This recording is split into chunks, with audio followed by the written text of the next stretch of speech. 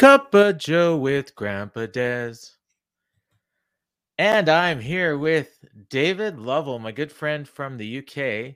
David, finally got you on the show. How are you doing? I'm doing really well. How Good are to you? hear. I'm excellent. Spent the whole day shoveling, so I'm nice and refreshed. My arms are jacked. It's a wonderful time to be alive here in Winnipeg. We just got about 30 centimeters of snow in the last 36 hours, so it's pretty Yes, I crazy. saw the picture of Emily waiting for the bus. Yeah, I had to go pick her up. The bus took her to school, but they wouldn't pick her up. So yeah, we this is a Cup of Joe with Grampa Dez, as you can see by the nice little logo that Mike Gilbert made me in the top right hand corner of your screen. And I've got my friend David here. We just finished recording yesterday. We did our fourth Canada show for his Facebook Land show on Mixcloud, which is a music shows that David puts together. And I want to ask you about that before we get into the meat of the show, whatever that's going to be. I was just curious about how you started doing this, because we only really, I'd say, became acquaintances and friends, about a year ago.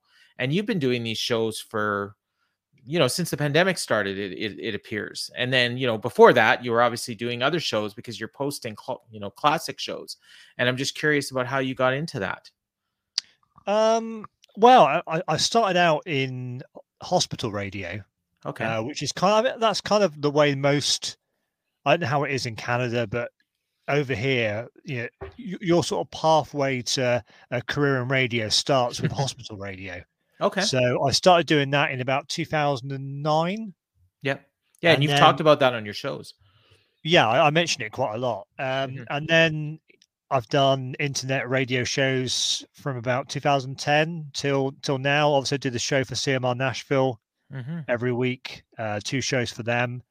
And I started doing the Facebook Land show, as you say, March of last year. Everything shut down. The job I was in at the time, I was on what they call furlough. I don't know if you have that in Canada as well, where We call it something else, but I know what you're talking about. yeah, so basically you get paid to sit at home because you can't work, because Right. where I worked was shut down because of the pandemic.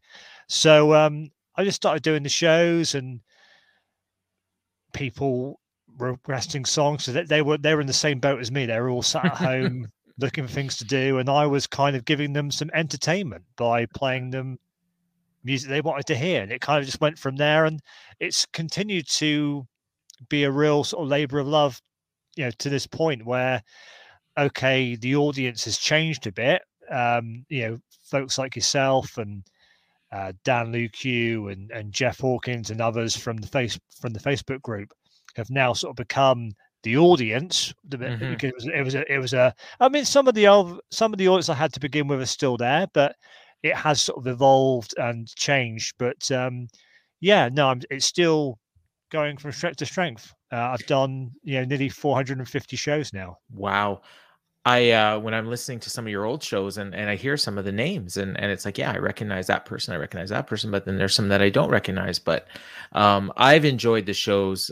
You made a show for me for my birthday, in which I was incredibly honored, and I'd seen your posts about the shows, and I'd never actually clicked on them to listen to them, and I'm like, well, he made a show for my birthday, I got to listen to that. And Well, yeah, then because at the time when I did the show for your birthday, I really had no idea. I mean, we hadn't yeah, really talked much, no, and I just looked at your Facebook page and yeah, saw the artists that you liked, and some of them you weren't really a big fan of. But no. like, was it Tegan Mhm. and Sarah? I think randomly was on there, and Yeah, but and yeah, there but was Garth Brooks. I mean, I think I played the yep. dance, which is Yeah, a pretty you safe made some bet for good Garth Brooks. picks. Even on the one, like even in Tegan and Sarah, like you picked a song that I didn't know, but I really liked. It was, I think, something about awesome, and I just remember Uh, liking it. yeah, Everything everything is is awesome. awesome. Yeah. So I mean, I started listening, and then I started, and I would request songs for Emily if you had a particular subject or or artist that I knew she was familiar with, or that she liked a certain song, and then she started liking listening to your show, specifically to hear her name, but then also the song. So it's like it's a combination. Every time she hears you say hello, Emily, she just loves that. And then the song itself, you know, like I mean, I pick songs that I know she likes. So, and I've sent you videos and stuff. So yeah, so I mean, you know, we've become, you know, I'd say quite good friends over the years. Obviously, we've never met. Hopefully, we'll meet in person someday. And you know, we've had a few conversations over video and audio. Obviously, we do the Canada shows together, and we chat, you know, a lot every day. You know, I talk to you probably more than just about anybody. So I'm happy to have you, you know, face to face here as it is. So, is there Yeah, anything particular you wanted to talk about today? and also, I mean, just to Okay. go back to what you were saying, there's not many people I would actually agree to do this with either, because Okay. I'm not a video. I'm an audio guy. I'm an Yeah. audio guy. I don't like video. I'm not keen on it. Why would anyone want to sit and watch us, You know talking to each what? I other? agree with that. And I mean, and I'm the same. And I've had conversations with our friend Garrett, you know, who's kind of my boss when it comes to the freelance podcast I do. And I'm like, why would anybody want to watch us do video? But you know, people do. So There is. I've I mean, actually this put show is doing really together, you well. know, yeah, it's all right. I've put together, you know, like a little bit of a background so people hopefully aren't staring at my ugly face and they're looking at, you know, stuff in the background and hey, what's that over there? You know? I mean, I haven't Um, really. I need to work on my Oh, background, but you know why? You do audio and you do great audio. You know what? The quality of your audio is incredible. And I would say, like, even when I listen to your shows, I skip through some of the songs, but I listen to every single word you say. And you know, and the quality is excellent. And it's gotten better. Because when I listen to the early shows, I don't know if you've gotten a better mic or if you've just gotten better, if you're positioning yourself differently or what, but it's much better now than it was when it started. So I mean, I always listen back to everything I do because that's the only way you get better. I mean, exactly. I think you gotta. I mean, yeah. I mean, people say, "Well, why would you want to listen to yourself?" But that's the only way you get better is by listening and hearing. I made a mistake there, and I could improve here, and yeah. So that's what I always like to listen back to everything I do. Sometimes you sort of grown a little bit, or especially the older shows when you listen to them back, you're like, oh, what was I thinking there? I mean, but yeah, I mean, you just evolve and get better over time, don't you? But so I would we you'd hope obviously, so. You'd well, you hope would hope so. so, yeah, yeah. Yeah. But obviously, we talk a lot about wrestling and a lot about music. What I wanted to talk about on this show, because you kind of threw it open to me to sort of choose what topic we talked about.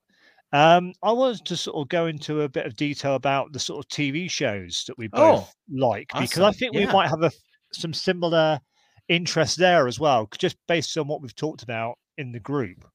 Well, you Like, you yep, posted a GIF or GIF. I never know how to pronounce that, but of Ally McBeal, and I right. know That's because what put the thought into my head because you Oh, said that okay. was one of your top five Oh, favorite yeah. shows. Yeah. So I mean, Um, yeah, and I've been asked on occasion, and actually that might be even a good starting point. You know, I obviously I don't have anything prepared. I don't know if you do, but you know, when you talk about five, and you know, I don't know. It's interesting where you put that show, whether you put it as a comedy or a drama. I think I'd put it as a comedy. You're obviously a fan of Alameda. What are you drinking? I got Tim Hortons. I've got some cider, Okay. Is it Matches hard Rose. cider? It's a very sweet cider from. I think can you see it says Somerset cider on there. Oh yeah, yeah. I don't think we have Somerset that is here. the county I'm from here in the Mm. UK.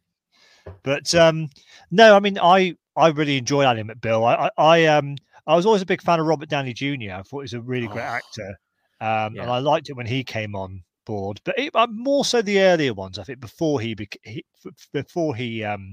came into it, I really enjoyed the earlier ones more. I think. But no, if I had to pick like a favorite TV show, I mean I always loved Cheers. That's a good one. Cheers is one of my favorites, and then Frasier as well. Both of those. And I mean, Taxi. I mean, it wasn't Oh, on the air for very long, yeah, like 3 years but maybe. it was the same writers as Cheers, I believe. I Yeah, think I'm James right in saying Burrows. James Ja- Burrows. Yeah, yeah, yeah. yeah. And yeah, I mean, Taxi was what launched the career of like Danny DeVito. I mean, he'd Tony done. I Danza. mean, him and Christopher Lloyd both had been in One Flew Over the Cuckoo's Nest actually prior to Oh being in wow. Taxi. Andy But Kaufman was on that show. Andy Kaufman, Judd Hirsch, Mary Oh Lou yeah. Hanna, who still looks great to this day, and she must be nearly what must be in her 60s, 70, six, maybe 60, even 70. 70s. Yeah, but Yeah. yeah, great show. And Seinfeld. Yeah. Seinfeld So a was a lot of great show. A comedies. lot of comedies, yeah. Yeah. But the first series of 24, I thought the first series of 24 was great. I mean, the other series were great too, but that first series was about as perfect a TV show as you can probably get. I don't know if you ever saw 24, but Oh yeah, yeah. From right from the start. I mean, when people ask me, and and I've actually had this conversation with Oliver Kopp, who's a good friend of both of ours, because he's involved a lot in whatever shows make television in Germany. He'll get screeners of those shows, and then they kind of look at them and decide, okay, will this get over with this audience or not? And then they decide. So he sees a lot of these shows before they're actually out there. And so when we've had these conversations, like, and at other times too, I've had them, and I always instantly go to dramas. I don't know why. I think part of it might be to make myself look smart, because it's like, oh, you want to pick a show that like is critically acclaimed, and so and it's not that I don't like these shows, and I do. Like The Sopranos, Mad Men, I really like. The Shield is one I just watched not that long ago. I'm in the middle of watching The Wire right now. because So the those, Shield was going back to 24. yeah, The guy that played the president in 24, David Palmer, was in. I think he was in the Shield as well, wasn't he? he might have been. Yeah, I believe so. Yeah, Yeah. Dennis Dennis Haysbert. Haysbert. Yeah, Dennis Dennis Haysbert. Yeah. Haysbert. Yeah, and I mean, and so that one was one that when I finished watching it, I couldn't believe. I would say out of all those in those genres, Mad Men is definitely the one that is right up my alley, because I like the ones that have a little bit of humor, and flawed characters. And I think that's why I like Alan McBeal so much as well. So in actuality, like, I'm talking to you and I'm talking to a good friend, there's no way I would not put Alan McBeal on that list. But if I'm trying to impress people, I leave Alan McBeal off the list because I think it would be kind of maybe considered a guilty pleasure. All those shows you mentioned, I liked, and I probably watched every single one of them, every single episode of them. I would also add shows like Modern Family to that list, which is another one that I watched all the way through. Roseanne was a big favorite of mine. Yeah. Yeah. And The Middle is one that not a lot of people talk about, but I think it was like an kind of almost like an updated version of Roseanne. The way you look at me, maybe haven't seen it. It stars, Not, no. yeah, it was in the 2000s, and it lasted for about 8 years, and it had the mother from Everybody Loves Raymond was the mother on the show, and the dad was the janitor on Scrubs. Oh, okay. Yeah. So it was the two of them, and they were basically just a Midwestern family with 3 kids. One of them was really smart. One of them was a jock, and the other one was like a smart female that was, like socially awkward. So you had kind of the sitcom tropes, and it lasted like a long time. I really, really enjoyed that show. They kind of the kids grew up, and when that happens, the show is kind of over. It started out, the kids were all like teenagers, and I think the youngest was like maybe 7, and by the time it ended, they were all like adults. So it's kind of hard to do that show when they're like that. But they were poor, and it was very real, and so I kind of like that. That's what I liked about Roseanne too. And then, like, so in terms of like UK, like, I know some of these shows were based on UK shows, and some of them were direct ripoffs. Like The Office, for instance, was, I think season 1 was like every show was like a scene for scene dialogue remake, right? The original Office, the UK Office, only ran for like 2 series, but obviously the American one has gone on and on and on. Yeah. They're both great. I mean, I enjoy both the American and the British version of both of them, and that doesn't always happen because you watch American versions of British sitcoms and they don't work at all. In fact, very few of them have actually been successful. Three's Company was a remake of a British sitcom, I believe, wasn't it? I believe so. I can't remember which one it was off the top of my head. But I mean, did you ever see, speaking of UK shows, did you ever see Fawlty Towers? Yes. John Cleese, right? John Cleese from Monty Python. Yeah, that was big. So CBC here in Canada, which is the public broadcaster, they air a lot of UK shows, or they did. I haven't really watched a lot of CBC in the last few years, but like Coronation Street was, the last time I checked, was still airing.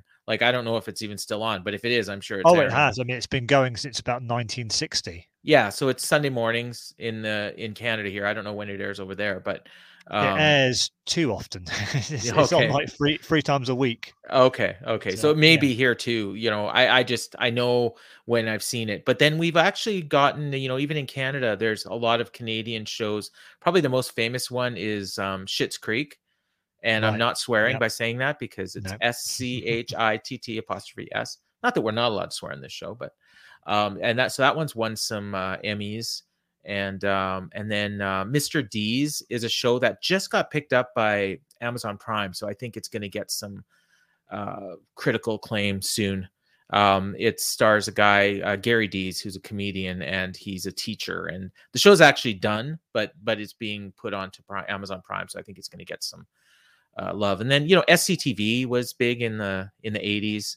That's kind of a Saturday Night Live type show with Canadian actors. So a lot of like stars that nobody knew back then became stars later. John Candy was on that show. Catherine O'Hara, Eugene Levy, all got their starts on that show.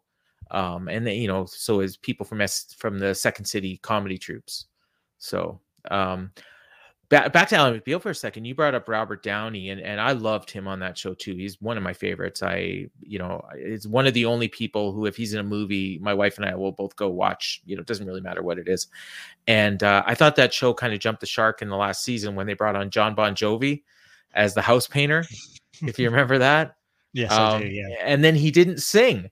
Like everyone else in that show sang except for the main character, and then him. And and Robert Downey Jr. sang, and he had a great. Well, he voice. sang with Sting, didn't he? He sang with brought Sting up on stage. Yeah, and he did the River, great version of that song. Oh, the Joni Mitchell song, yeah, brilliant version. I played that on a few of my Christmas shows. Yeah, we'll request it this time because it's one of Anne's favorites. So, but yeah, he's a. See, the trouble with Robert Downey Jr. in recent years, he's only sort of done Iron Man and Sherlock Holmes, and that doesn't show the versatility that the guy has, because he's such a versatile actor. And unfortunately, when he was showing that range, he was in a different place in terms of obviously with drug issues and what have you. But yeah, I mean, he's a tremendous actor, one of the best actors of our time, I would say. I saw a meme the other day of Robert Downey Jr. and it was perfect. I'll send it to you. I was just looking for it, but he said in this meme, I every so often I feel like I want to have a drink with dinner, but then I remember I have plans for Christmas. And that pretty much sums it up. And it's funny because our friend Steve, who we're going to be recording a show with shortly, after we wrap up here, we'll be doing a Full Gear preview show. But I keep looking at that Blues Brothers picture behind you, and we're on a mission from God. Transition into films as well a little bit. We can talk about our favorite films. A few more minutes. I think a lot of our favorite films would be the same as well. Blues Brothers right up there. Oh, it's got to be, yeah. Yeah. And of course, Dan Aykroyd. I mean, you were talking about the. Was he on that show as well, or did he sort of? He was a big. SCTV, he was. I'm trying to think. I don't think so. No, but he was a regular on Saturday Night Live, though, wasn't he? Yeah, and that was before SCTV. So he may have done a cameo. Martin Short was on the show. He was all over that show. He started his Ed Grimley character on that show, so that he brought that over to Saturday Night Live a few years later. But yeah, I mean, the Blues Brothers, that's got to be up there. But I mean, what are your sort of top 3 or 4 favorite films? Rocky 4 is a big one, and they just did the re-release for whatever reason. It's most people hate, that like Rocky, that's their least favorite, but for me, it's my favorite. Can't really explain why. Forrest Gump, Shawshank Redemption, Dazed and Confused is a big one for me. If I'm flicking through channels and I see that show, I just don't stop. I just keep watching until it's over. And then one that not a lot of people will mention, and it's just a pet favorite of mine, is a movie called With Honors. That was in the early 90s. It starred Joe Pesci and Brendan Fraser. And and it was a movie set in Harvard, and Joe Pesci played like a vagabond that was really, really smart, and he kind of befriends this group of really smart kids, and they end up helping him get his, get a some sort of a degree or a credit or something at Harvard, and it's just a very touching movie. And I paid to see it like 3 times in the theaters. Like I cried over and over What was again that in the called? Sorry, movie. With honors. With honors, yeah. Okay, I must One of look into Brendan Fraser's best acting performances, I think. So that was before he became sort of big, because Oh yeah, I think his yeah. big breakthrough was probably The Mummy. And I think so, yeah. And this would have been a few years before that. And there was a couple other. Josh Charles was in that one. I can't think of the woman was. She's been in a bunch of other stuff too. So it was like a lot of younger actors that became famous kind of later on. And then Joe Pesci was obviously the big star of the movie at the time, but it was a more serious, like there's obviously some comedy in it. You can't not do comedy with Joe Pesci, but it was probably his most dramatic role, I would think, because even in like movies like Goodfellas, he was like almost like the comic relief in those movies. So in this one, it was serious as well as comedy. So I really like that. Joe Pesci really added a lot to the Lethal Weapon films. Oh, I thought the first Lethal Weapon was good, but when they added Joe Pesci, I thought all 4 films. I mean, a lot of people say the third and the fourth maybe weren't as good, but I enjoyed all 4 of those movies. I liked 3 the best personally, but I mean, I have weird tastes. Like for the Star Trek movies, I think the one I liked was like the 4th, where they came back into the 80s, like into the present time. Like for me, that wasn't the one where they had Captain Kirk and John Nick think Picard. So. Maybe. Oh, Generation. Maybe. I think it's called Generations. Maybe. I don't know. The one I just remember they came back in time to like now, and that's why I liked it, because I wasn't a big Star Trek fan. So I had a girlfriend at the time that I think it was like our only date, and we went and saw that movie, and then we broke up. So I didn't like her that much. So that's what kind of why I have fond memories of that movie. But yeah, for me, I mean, you mentioned Shawshank Redemption. That's one of my favorite films. And I put The Green Mile up there. And you talk about crying at the movie. What was it called again? With honors. Yeah, With Honors. Yeah, you mentioned crying at With Honors, but I mean The Green Mile. I mean, who hasn't seen that movie and cried? And I mean Stand by Me. Oh yeah. And that's all 3 of those films, Shawshank, Green Mile, Stand by Me, are all based on Stephen King. Yeah, and you had that on your one of your surprise shows. One of the surprise shows, yeah, that's right. And we got it on the Stand by Me song, actually, which not a lot of people realize that's a Stephen King short story. But Stand by Me, wow, great cast, great movie. I've seen that one a number of times. The best of them all was probably River Phoenix, and so it's really a great tragedy what happened with him. But but around the same time that Corey Feldman did Stand by Me, also did The Goonies. But you haven't. I don't think you've seen The Goonies, have you? No, it's one of those ones that I just never got around to. Great soundtrack. Love Cyndi Lauper's theme song. Love the video that had all the wrestlers in it. Captain Lou and Roddy Piper and a few others, I think. So it's and anything like recent. Like I mean, I like the I don't really see a lot of newer movies, but we really like the Iron Man movies and I've seen quite a few of those. I can't remember the last time I went to the cinema. It's been a few years since I last went to the cinema. Yeah, I love films, but I just never really sort of sit down and watch them. We went and saw it on the recommendation of our friend, who I haven't talked to much lately. I haven't seen him around, but Darren Wadsworth recommended that we see Suicide Squad, and we really like that movie. So I would if you're looking for something to watch that's relatively recent, I'd recommend that one. Great comedy in that movie and action. So it was right up our alley. We loved it. So okay, yeah. I mean, I enjoyed the Avengers movies for the most part. Yeah. The Avengers movies were great. And the first Guardians of the Galaxy, I didn't think the second one was quite as good, but the first Guardians of the Galaxy. I haven't seen really those movies, but Anne saw them on a plane flight and recommended that I watch. So I do have that on my list of movies I got to see. Right now, I have to watch this movie called Home for the Holidays that I've never heard of. That's got Robert Downey Jr. in it. No, this is a different one. I might have the title wrong. I have the director of that movie coming on my show in 2 weeks, and he sent me a link. There was a Home for the Holidays that was like years ago in like the 90s with Robert Downey Jr. and Jodie Foster, I want to say, maybe as well. Yeah, I think you're right. I'm just looking to see what he sent me, a screener copy of the movie, and I'm supposed to watch it before we do the interview. What is it called? Yeah, it's called Home for the Holidays. Oh no, Okay. sorry, Hope for the Holidays. Hope for the Holidays. Yeah, Okay. so it's I think he's a Christian, so it's one of those movies that has like a lot of Christian actors and probably a positive theme, and no swearing or anything like that in the movie. So yeah, I got to watch that, and then I'm going to be talking to him on the show in 2 weeks. So I think we're just about out of time. We went a little bit longer than what I said we were going to, but that's fine. And we got to record a show right away. So and I mean, the plug has been going across the bottom the whole time. So hopefully people will check out your shows. We just recently put up that Canada show yesterday as we're recording. So this will air Monday. So it was last Thursday, but as it's also tonight. So tonight, if it's Monday's recording this, it's a twofer show, and it's Barry White and Hart. Yeah, Hart, who is one of my wife's favorites. In fact, her profile picture on Facebook will often be me, her, and Anne and Nancy Wilson. So a rose between three thorns. And that's an inside joke. And then, there's my Patreon and then our YouTube channel at Fight Game Media. So, so thank you, David, for coming on. And for Pleasure David, was all mine. It was mostly mine, but thank you for saying that. So for David, I am Grampa Dez, and this has been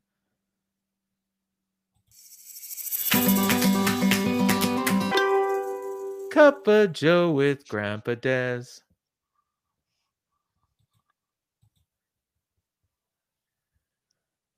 And that's a wrap. What?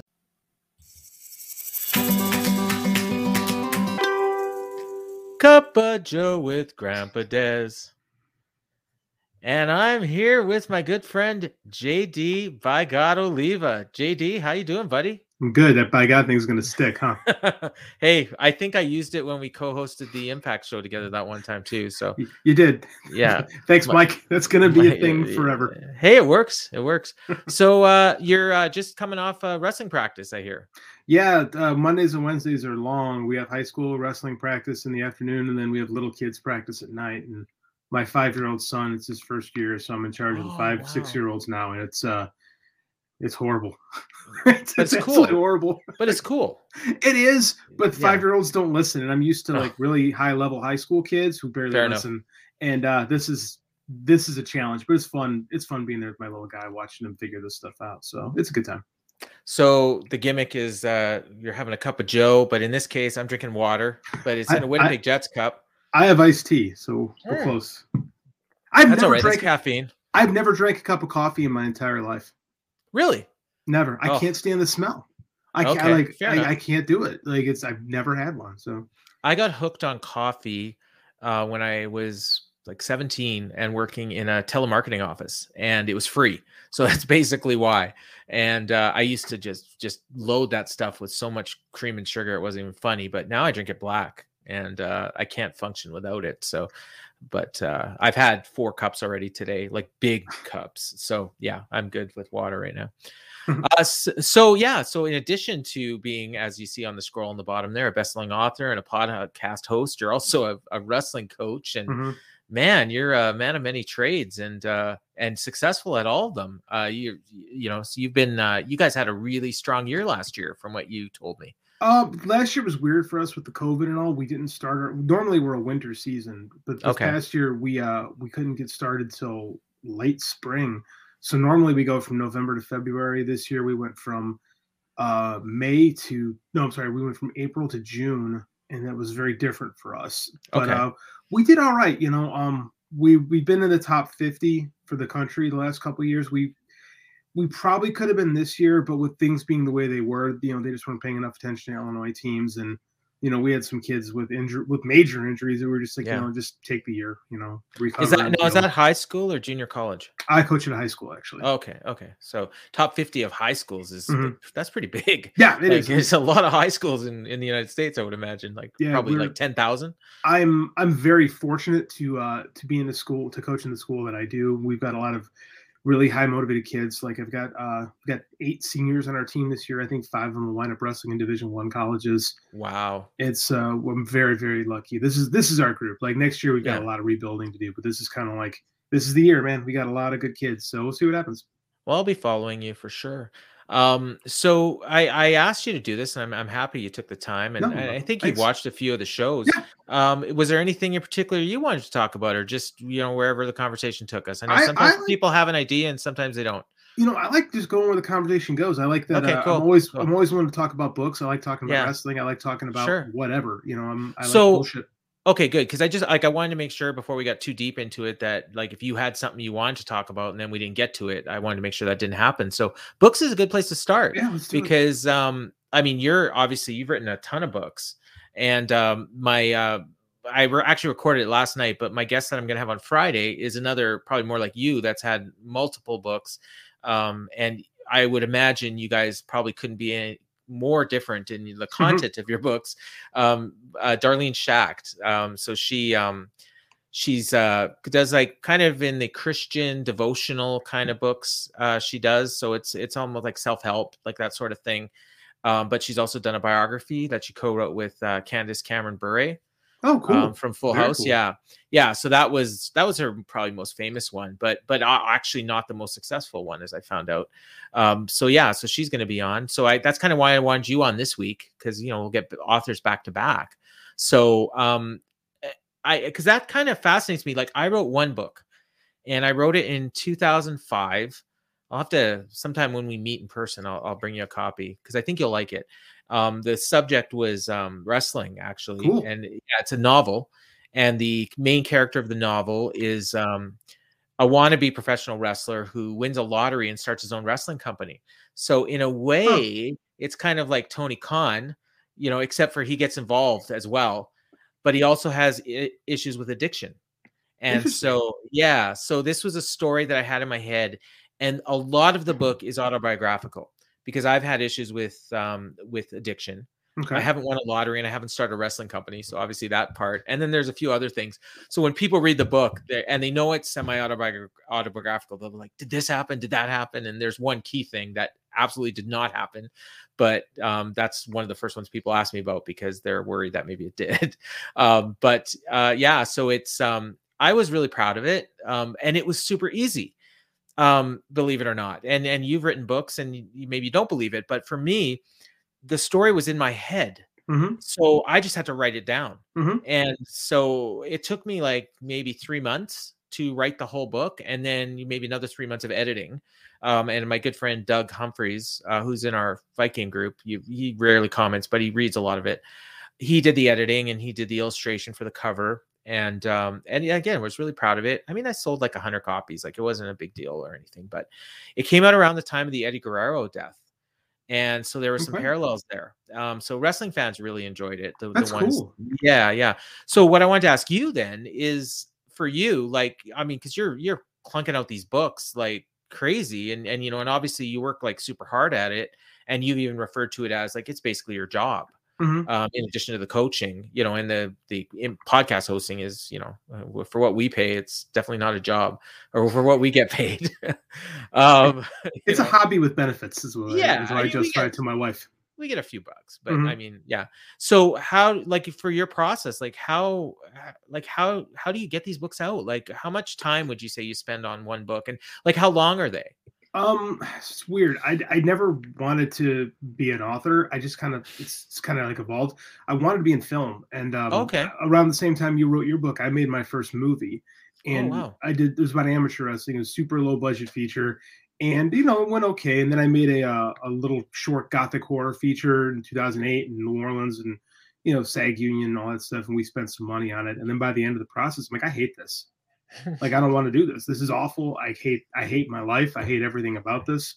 And it's kind of weird. It's what do you do when you wake up one day and you think you're knocking on the door of having the dream you want, but you dread it, and you found that you don't like it, the thing you've worked at your whole life. So it's really taken me a while to figure out what to do from there. And I got into comics. I was writing comics for a long time. And I had a rotten string of luck with just finding collaborators that were either flaky or not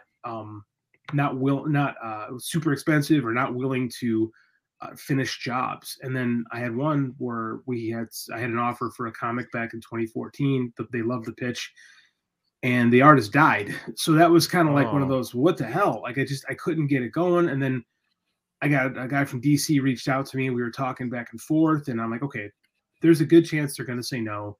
What's the plan tomorrow if they say no? So I really started researching being fully independent and what to do. And that kind of led me into, I met a guy who does comics and writes books. And I'm like, I've always wanted to write a book. I've got tons of ideas in my head. So it took me about 3 years to write my first novel. Wow. It just, the discipline, I just didn't have the discipline. I didn't have the knowledge. I didn't know what I was doing. And then, when I jumped all in, because when I finally finished it and went through the process, I loved it. I'm like, this is the best. Like, I could just do this. And then when I remember in 2017, I did NaNoWriMo, which is going on right now. So November 2017 is National Novel Writing Month. And the challenge is to write a novel in a month, right? Oh, and wow. the idea is if you can knock out 2,000 words a day, you can write a 60,000 word novel. So I did that in 2017, and I taught myself how to write. And now it takes me about, if I write a 60,000 word novel, it'll take me about 5 weeks. Like, I'm not like, wow. To do that. I mean, so what have I got? I got 9 books out. Some of them are novels, some of them are novellas, a couple short stories. But the longest book I've written was 104,000 words. And that took me about 2.5 months to write the first draft on. And then the shortest one I wrote is probably 52,000. And that's what it took me 3 years. Yeah. Is the shortest book I wrote. But now I can, I don't know, I'm in the process of writing one right now. It's probably going to be about 80,000 words when it's all done. And it's probably taking me, it'll probably be about 2 months, just because, like, with the writing with with Viking and stuff like that, and with Russell Joy, the place I write for, it kind of slows me down. And there's just times of the year I can get a lot out, and there's times of the year I can't get as much out. But like, I try to lock away, because I've got myself trained where I can write 1,000 words in 40 minutes. And I set my timer for 40 minutes. I write. I don't look at the internet. I just write for 40 minutes, and then usually it's about a chapter, and that's it. So I do about 3 of those every day, and that's my writing. Like, wow, about 3,000 words a day. So I think mine was probably around 40,000, because it's you can read the book in probably 2 hours, cover to cover, if you don't put it down. So I don't know if I probably counted at one point, but I'm old man and I forgot it. But even with me, like, when I write an article, and we both write for websites, I didn't even mention that. And your stuff is, like, really good. Thank you. I'm just, no problem. I love, especially when you do features. I'm more of a, analysis and stuff like that. But, I've done the odd feature. The one I was proud of, the Misha Tate piece I did for Fight Game a little while ago. Mm-hmm. Thank you. But for me, like, I spend so much time just, like, figuring out what words I want to use and stuff like that. So, like, I can't even fathom what you're talking about. But I mean, it sounds cool. And I guess if I was really dedicated to it, we could probably, here's a comment from our buddy Larry. Hey, so if I could train myself, but for me, like, I wanted to do a second book, and then, maybe even more, but it was just, the first one was so easy that I think I was spoiled. And actually, like, the way the book ends, it would be tough to do a similar book. So I would have to do a completely different, and I know yours, like, similar themes, and I imagine even similar characters in a lot of them. Because you got the House of Jericho, and Books of Jericho, and you've got a few Jericho books, right? Mm-hmm. So the movies thing I wanted to come back to, because I didn't know that about you. And you should, next week, I actually have a director on. He's got a holiday movie coming out. Yeah. And he wants me to watch it. And I'm like, I'm a little intimidated by that. But, because I don't know if he realizes, like, how many people are actually going to watch this. And it's not a whole hell of a lot, but maybe with him on it will be. So his movie's called Hope for the Holidays. I think it's, like, probably like a Christian movie. Probably. Would be my guess, based on who I was hooked up with. So, or hooked up with to him by, which is my aunt. That's Darlene. So I'm a little intimidated by that, but so I maybe I'll think about what you were saying, and maybe kind of take it in that direction about how he got into it and stuff like that. So when you were making these movies, were you just producing them, or were you writing them? Were you doing any on-camera work, or no, just... No, I don't. Okay. I never thought, I'm not an actor or anything like that. Yeah. I wrote scripts, because that's just, you kind of had to, and I directed, and I my normal job, I don't do it as much anymore, but I did for a long time, is I do a lot of video editing. Okay. So I would do all that. So I would pretty much control the story, and it's cheaper that way. Yeah, So, yeah, I of mean, course, like, of course. you're controlling the whole creative process, and I enjoy writing a lot, and I enjoy editing, and I really came to hate being on set. That stuff intimidates me, like the whole editing and producing part. Like whenever I end up like being asked to do stuff like that, like I had a gig with uh What Culture Mhm. a few years ago, and then part of that was editing, and I just know.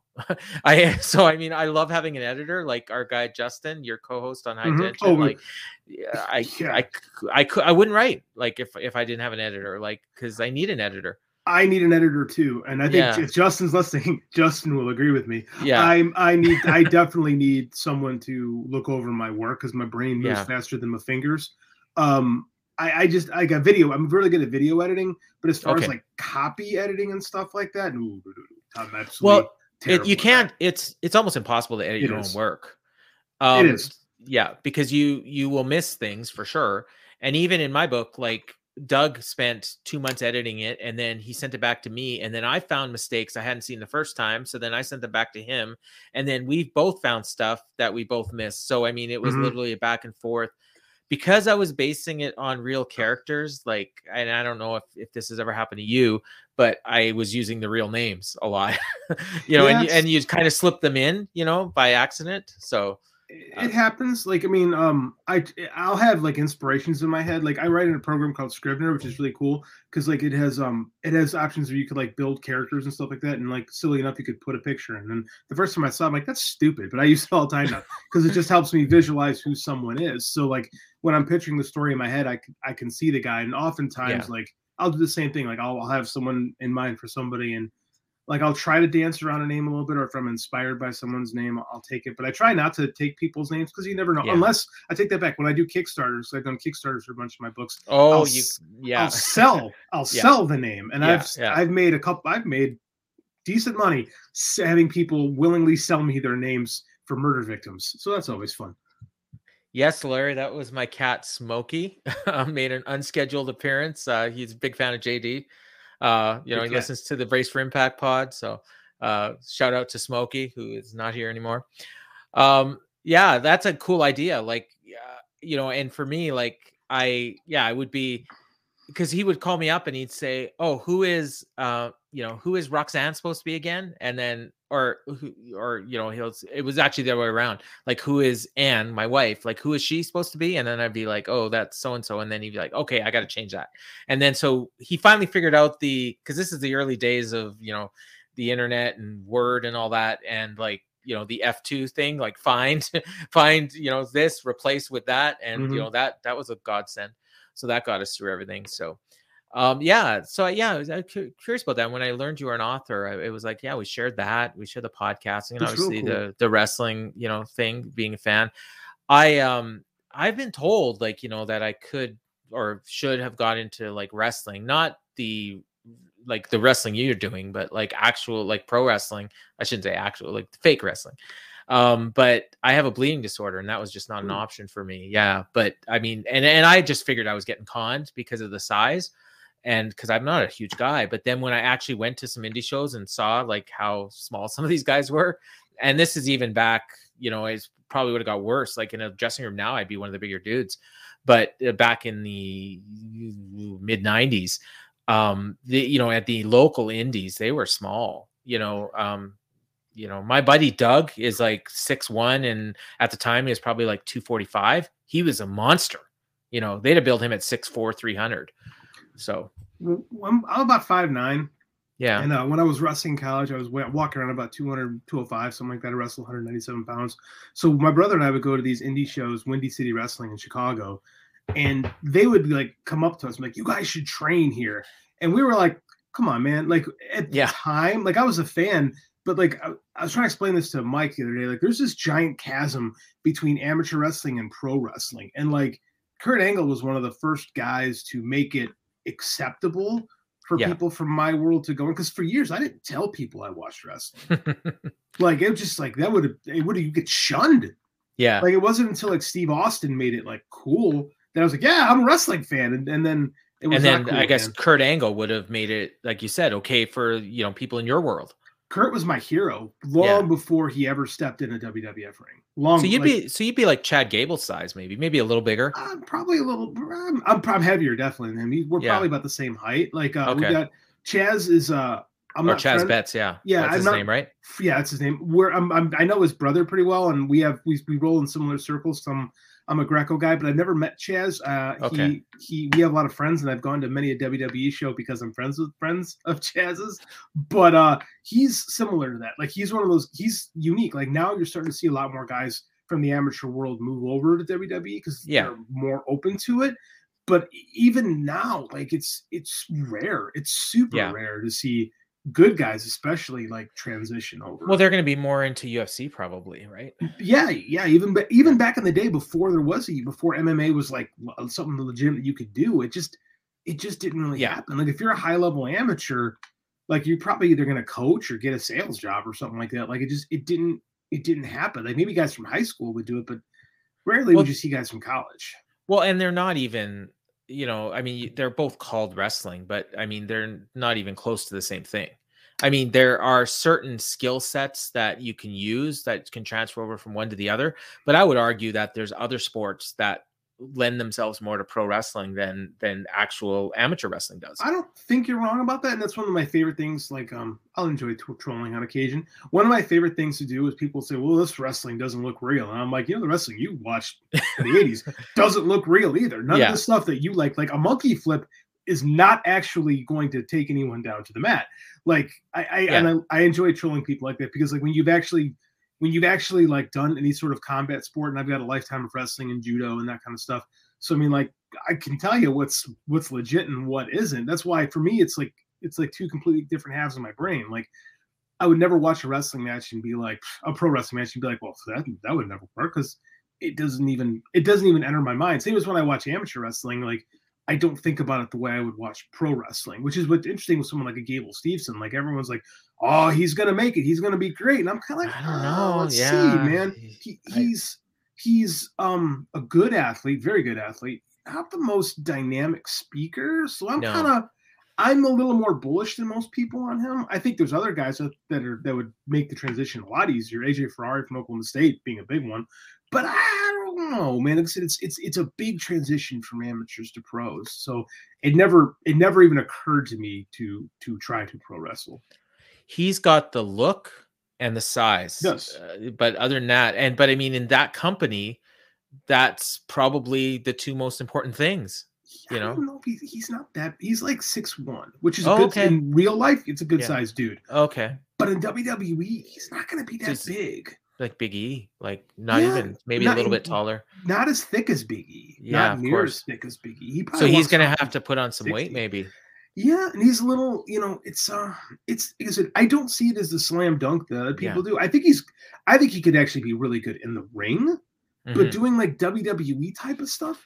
So you think he'd be better suited for like AEW or even New Japan? Skill set wise, yes. Yeah. Would he want to do that? Definitely not. No, he wants to be famous. Absolutely. And anyone that makes the jump from amateur to pros is gonna want to be famous, with the exception of like a Cal Jack or something like that. Dudes who just love pro wrestling, and there are guys like that, but they're few and far between. That woman that came out with him at WrestleMania or SummerSlam, she looks like she's got something like that. She had such a great summer. She won the Olympic gold. She's got this dynamic, magnetic personality. She's a fantastic athlete, and she's like super likable. Like, she's little, I don't know the term flighty I wouldn't use, but I mean, like, she's different. Like, she would fit in very, very well, and I think they would do a great job of fitting her into their system. I think she would be great. That's, I mean, what I got out of watching the two of them, and really it was probably my first exposure to Gable Steveson, other than like some of his Twitter posts. I just thought, she looks like she's going to make it, and him, I wasn't 100% positive. And then I started listening to you and other people that know a little bit more than me about amateur to pro, and then thinking, okay, just cool the brakes on this guy just a bit. She's not done either, though. Like, she's she's got another Olympic cycle, right? She could do it. Well, the Olympics is only 3 years from now, so she easily could do another cycle. Yeah. I don't know. Like, Gable going out is not a surprise. because everybody kind of figured he was done after this cycle anyway. And I just wonder too where his head's really at, because he'll talk about, I want to play football, I want to fight, I want to do this, I want to do that. He's a kid, he's 21, so he's got the athletic ability to do whatever he wants. I just, as a skeptical WWE person, I don't know if he's going to be enjoying the rigmarole of WWE, and then they're going to thrust him right on Raw. Like, he's not going to be able to time the NXT. I mean, it's really, I don't see him being set up for success. I hope I'm wrong, because I'm a fan. I loved watching him wrestle. Like, we were talking about him today in practice, just like his use of heavy hands and snapping people down. Like, he might be the best of all time at doing that. Wow. So it's interesting in that regard. I don't see the transition being as seamless as people think. His best bet is to get him, to get Paul Heyman and to do the Brock Lesnar path. Just book him as a killer. And then see what happens. So but even Brock had a year to learn. You're right. So he's jumping right in. I just don't think that's a great way to help a guy learn how to do it, especially in WWE. Where everybody's so good. But I mean, like, and they don't have the patience anymore to build a guy like they did with Lesnar. Yeah. No, they don't. It's like Vince gets bored of people so quickly. Yeah. So you know what? I'm looking at the clock, and damn, we're like out of time, and I feel bad because I feel like we're just getting started. So. We got to do this again. Absolutely. And so this was fun. And then next time maybe we'll just talk about something completely different, or we'll just keep this one going. So I want to thank you for taking time after you had a busy day. Like you said, you didn't even get to watch your favorite wrestling show. Did not. So I feel bad about that, but you got a good one to look forward to. By the time this airs, this is live. Yeah. Live. What am I saying? Yeah. So go watch it, or probably watch it tomorrow, because it's pretty late. It's 11:10 right now. We're both in the Central Time Zone. Mm-hmm. But we're gonna wrap this up like we always do. So for JD, I'm Grampa Dez, and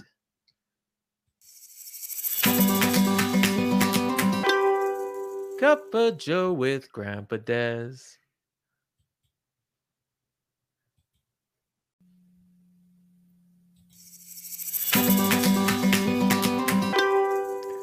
Cup of Joe with Grampa Dez. Oh, I get to hear you sing. I'm actually here, a part of your podcast. Hey, you've heard me sing before. You've been to karaoke, and I've sung with your husband Mike, playing guitar in church. Oh, I didn't realize that. Oh yeah. That was years ago. My very first time singing in front of people would have been that. That was like when I was like 15.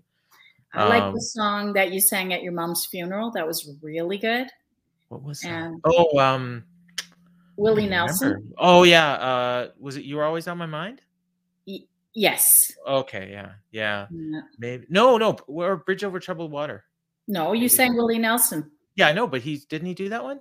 No, I think you're right. I think it was You Were Always on My Mind. I think you're probably right. So what are you drinking? I just got water. I'm boring today. I got that Pepsi. It's in a Winnipeg Jets cup. So see, I would have got Tim Hortons, like a Tim Hortons ice cap for this. But we're actually recording this now late at night. Ooh, because Paul is a night owl like me. So, I thought, no, I'm not going to drink an ice cap with all that. Eating on camera. So yesterday, and this would be 4 days ago as we're recording this, for anybody watching, they might know this story. We were supposed to record. And before that, I do my weekly podcast. And we always start at like 9:55, almost on the button. And I'm sitting there watching TV, and I was not feeling very well, so I took some NyQuil, and then I'm watching TV and I crashed. And then about 10:45, like, I'm woken up because my watch is vibrating and I'm getting a text, and where are you? Did you fall asleep? And because I'd done that once before. And so we didn't start recording till about 11, and we didn't finish till about 12:30. So we would have had to have been delayed anyways if we would have done it yesterday. So, well, what time do you usually go to bed? Like 2. Oh. And then I'm up at 6:30, 7. But I work from home, so it's easy, Yeah, but do you have a nap during the day? Sometimes I'll take a nap at lunchtime because I get 45 minutes for lunch. So and it's nice and easy when you're at home. So, and then sometimes at night, like in the evening, I'll just take a quick nap after Anne gets home from work. So, anyways, that's so you're living. So you're living in a new place now. Yeah. I haven't even been to your place, so that's like the first I've seen it. Is what I'm looking at right now. Yes. Yeah. So how do you how are you liking it? The Christmas tree is just standing there for now with those boxes. Those are all the Christmas gifts and stuff. So we're going to be moving all that tomorrow. We're actually setting up our Christmas tree early this year. Okay. But today I finished wrapping all my Christmas presents. And so did that they're in last those week. boxes over there. Yeah, we're early, but I love living out here. So yeah, it's awesome. You guys should move out here. So I should tell people because I mean, a lot of your people, your fans, and you've got fans, but will be watching this and they know who you are. But the people that, you know, I think probably most of the people that have been watching these shows so far aren't going to recognize you. And Darlene is my aunt. It's my mom's, my late mom's sister. But we're like really close in age. You're only a couple of years older than me. And we grew up almost like brother and sister. So it's cool. You're an author. I'm a writer of sorts. Yeah, thank you. I mean, I've done one book, and I think so. Our books, they were like pretty close to around the same time, like maybe within a year of each other, eh? Yeah, yours was first. That is so funny that we were both writing books at the same time. Yeah, because you did yours first. Was it like 2004, your first book? Oh, that's a good question. I don't know. I have your. That would be like 18 years ago. Wow. Yeah, almost now. Yeah. Oh, I had your. Oh, here we go. I do have your list of books here. I remember I started blogging. Oh, out of stock. Your first book is out of stock right now. It doesn't say. Oh, the one you didn't want me. The one you didn't want me to mention. Yeah, it's terrible. So and then if you see on the ticker, the Reshaping It All, that book that's and it says co-author. That is the you co-wrote that with Candace Cameron, who most people are probably going to recognize as the star of Full House. And you got to meet her online, right? I met her in person like 3 times too. Yeah. Oh yeah. Oh, March 2006 it says. So you released this in 2006. What, Reshaping It All? No, Mom Complex. Oh, so maybe mine was first then, because I'm sure I did mine in 2005. Wow.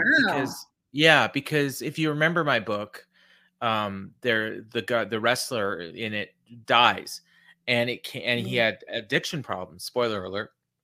And it came out around the same time as a very famous wrestler died, Eddie Guerrero, and we just had the 16th anniversary of his death.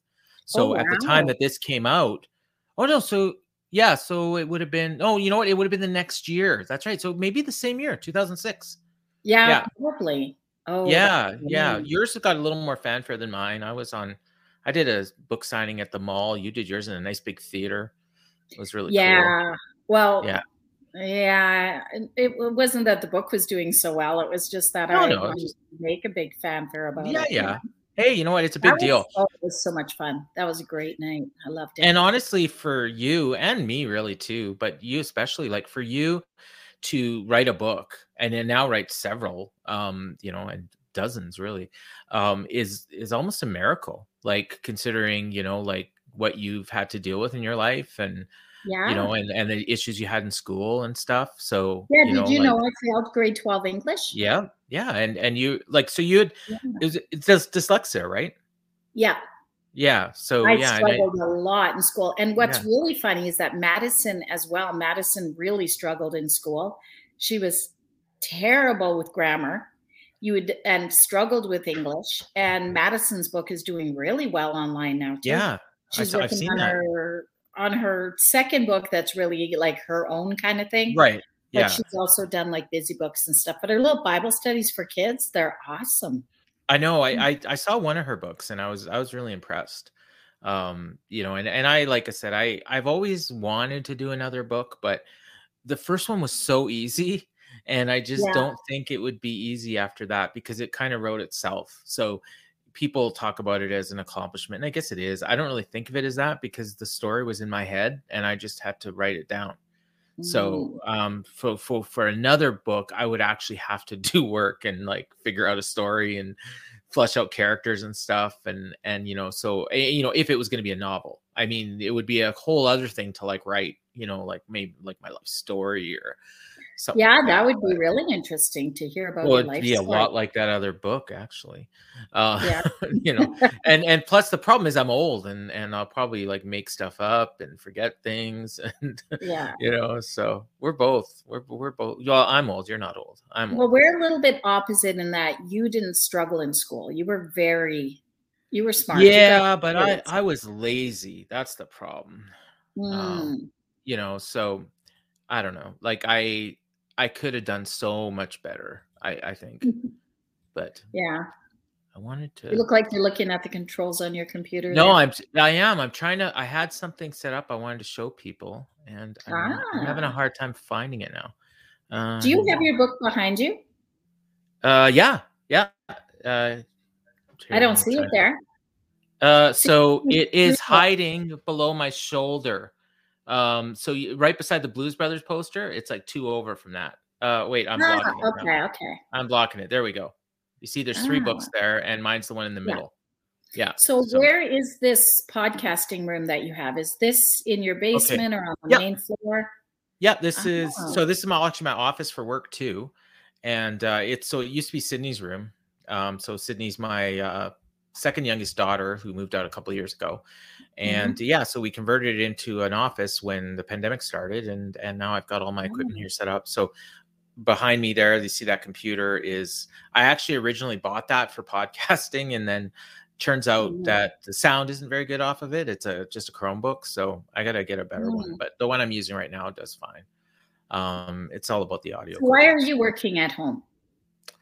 Because I can. Is this a COVID thing? Like now? Well, it started that way, but we're hoping it's going to be permanent. Like I go into the office 1 day a week, but the thing is, like my job can be done. I mean, that's the reason, is because my job can be done from. It is because I'm saving like an hour and a half a day in driving. You know, so that's cool. But I mean, it's, you know, it's not necessarily guaranteed that it's going to be permanent. It just all depends. But I've kind of been a proponent of that, because I think if the government can have more people doing that, and as long as the work's getting done, they can save money on office space and you know, and expenses that way. And then you got happier employees, and you might keep people around longer. It's really key to make sure people are actually working. And that's the thing. So my job always gets done. So it's awesome. So yeah. You and your friend were reviewing movies the other day. Right. Yeah. Chris. So that's going to be a regular thing. And what I was going to ask you, since it's almost Christmas time, is what's your favorite Christmas movie? So whenever people ask me that, I always just say Die Hard, and it's almost as a joke. Oh, that's because it is a joke. Like people don't really think it's a Christmas movie. Well, in the same vein as that, Uncle Buck. We're watching that tomorrow, and that one's also one of those. It's a Christmas movie, but it's not the same as Die Hard, because it has a little bit of. It's at the holiday season when it takes place. So I was like, we're picking our favorite, and I'm like, so the one that I would say it probably really is more of a Christmas movie, even though it's not so much about Christmas. So I guess that would be the same thing as Uncle Buck, and that's Home Alone, the original. Well, Home Alone is very much about Christmas, though. Okay, well there you go. Then it is, because I love the scene at the end. It's almost like the same characters from one show into the other. Yeah. That's why we watched Home Alone, and I'm like, oh, I have to see Uncle Buck now. It's been forever since I saw it, and John Candy is hilarious. So for me, I was always more into like the Christmas specials. So like Rudolph, I love. Rudolph, I can watch. Like the original claymation.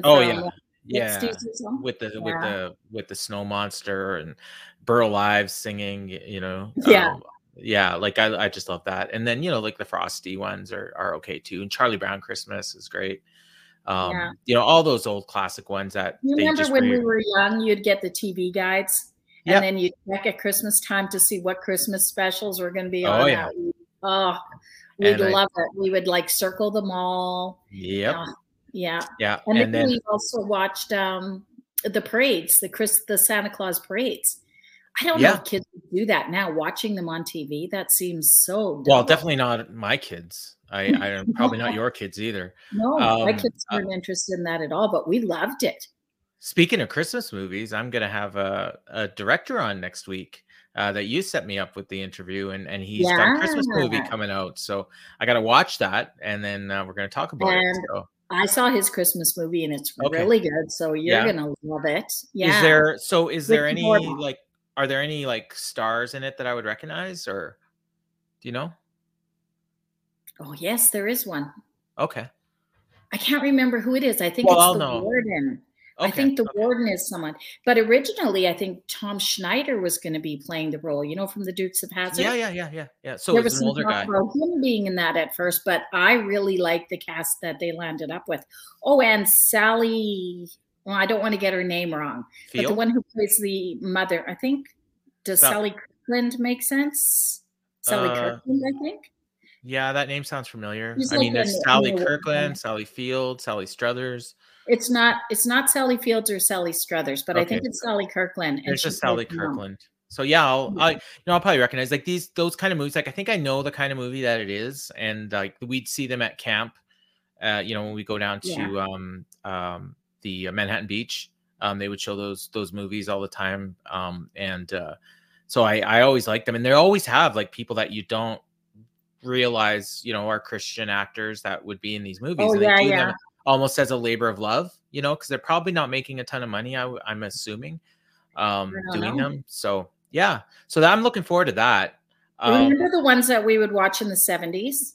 Yeah. Like at Evangel Chapel, they were terrifying. Oh gosh. Yeah. It all turned around with probably the Kirk Cameron movies, right? Like Left Behind and that, like that's when they started actually having a budget and getting stars that people knew and whatnot. So you kind of get people watching them, and they're like a lot of them, they're funny and they're very well written and very well produced. Yeah, I love The War Room. It's really, really good. I don't think I know that one, but I'll The War Room write it down. Great. I actually will write that down right now in my little. Yeah, you've got to watch that one. That's really The War Room. Yeah. Okay. See, the thing I was going to show. I'm gonna see. I'm trying to see. I should be able to do this. No, because it's not. No, I'm not going to be able to show. Oh, here, wait a minute. Maybe this. Here we go. You're going to see some behind the music thing here. Okay, so you're going to see my screen. Do you see that? Oh, there we are. Yeah, so this cute. This is this would be about 1988, I would say, maybe 89. I was living. Yeah, probably 1988. That's when I got married. Yeah. So that's when you were at, and we were working together. We were working together at a carpet cleaning place doing telemarketing. Is that a selfie? Did we take probably a selfie? Well, either that or it would have been somebody like, I don't even know who would have taken it. I don't know. It wouldn't have been Grandma. Maybe Angela if she was around, but she would have been very young. She'd have been like 7 or 8. And she wouldn't. When you say that you're my nephew, see, a lot of my friends wouldn't know, or the people who read my blog wouldn't know, is that you're almost like a brother to me. Because I said that earlier. Yeah. Did you say that you lived with us? I didn't mention that. Don't tell that story. Well, that's the second time that you lived with us. Yeah. You lived with us when you were a baby, and then you moved in with us. Third time, because we lived with you when we moved back from Victoria. When this is when you were dating your first husband. When you're first dating, and that would have been probably for like 2 or 3 months. I can't remember what street you lived on, but it was close to Glenlawn Collegiate, and I was going to St. George School, and then the second time, or that was the second time, if I lived with you as a kid, and I don't remember that. And then the third time was when I was an adult and I needed a place to stay, and you guys let me live with you. And that was before you had kids. So I was living in your basement. And there is one funny story.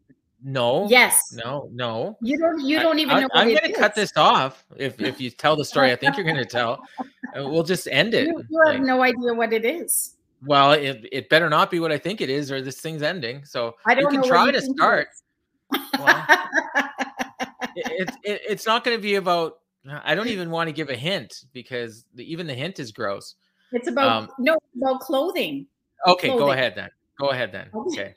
I don't know what you were going to say. Wow. I only remember good things, so I wouldn't say. Okay, well, this one was not good, so. Okay. I can only imagine what it was. I can now only some things imagine. are coming back to me, but no. So what I remember is one time I used to have this Argyle sweater. In the 80s, they were like, well, they're still popular now. It just depends on what style you get, right? But they kind of look like they are either for men or women. But I had one that, and it was in the laundry, and you had your room in the basement. So I went to see you at work one day, and you were sitting behind the desk because you were running the phone rooms. I was a manager, When I walked in there, I just went, oh, because I saw you were wearing my top, and you said, don't say anything. You did just like you did now on the podcast. You were like, well, this, no, okay, so that's not the story. I mean, and because you only had, I think you only had the one bathroom in your house. Maybe you had two. And I was in the basement, and the bathroom was really far away. Yeah. So we'll just leave it there. But yeah, you guys were nice enough to let me stay with you, and and that helped me out at a time I really needed it. So that was cool. And then when I got married, we lived like only a couple blocks from each other. And when you and Anne were both pregnant, and we used to get together and play cards.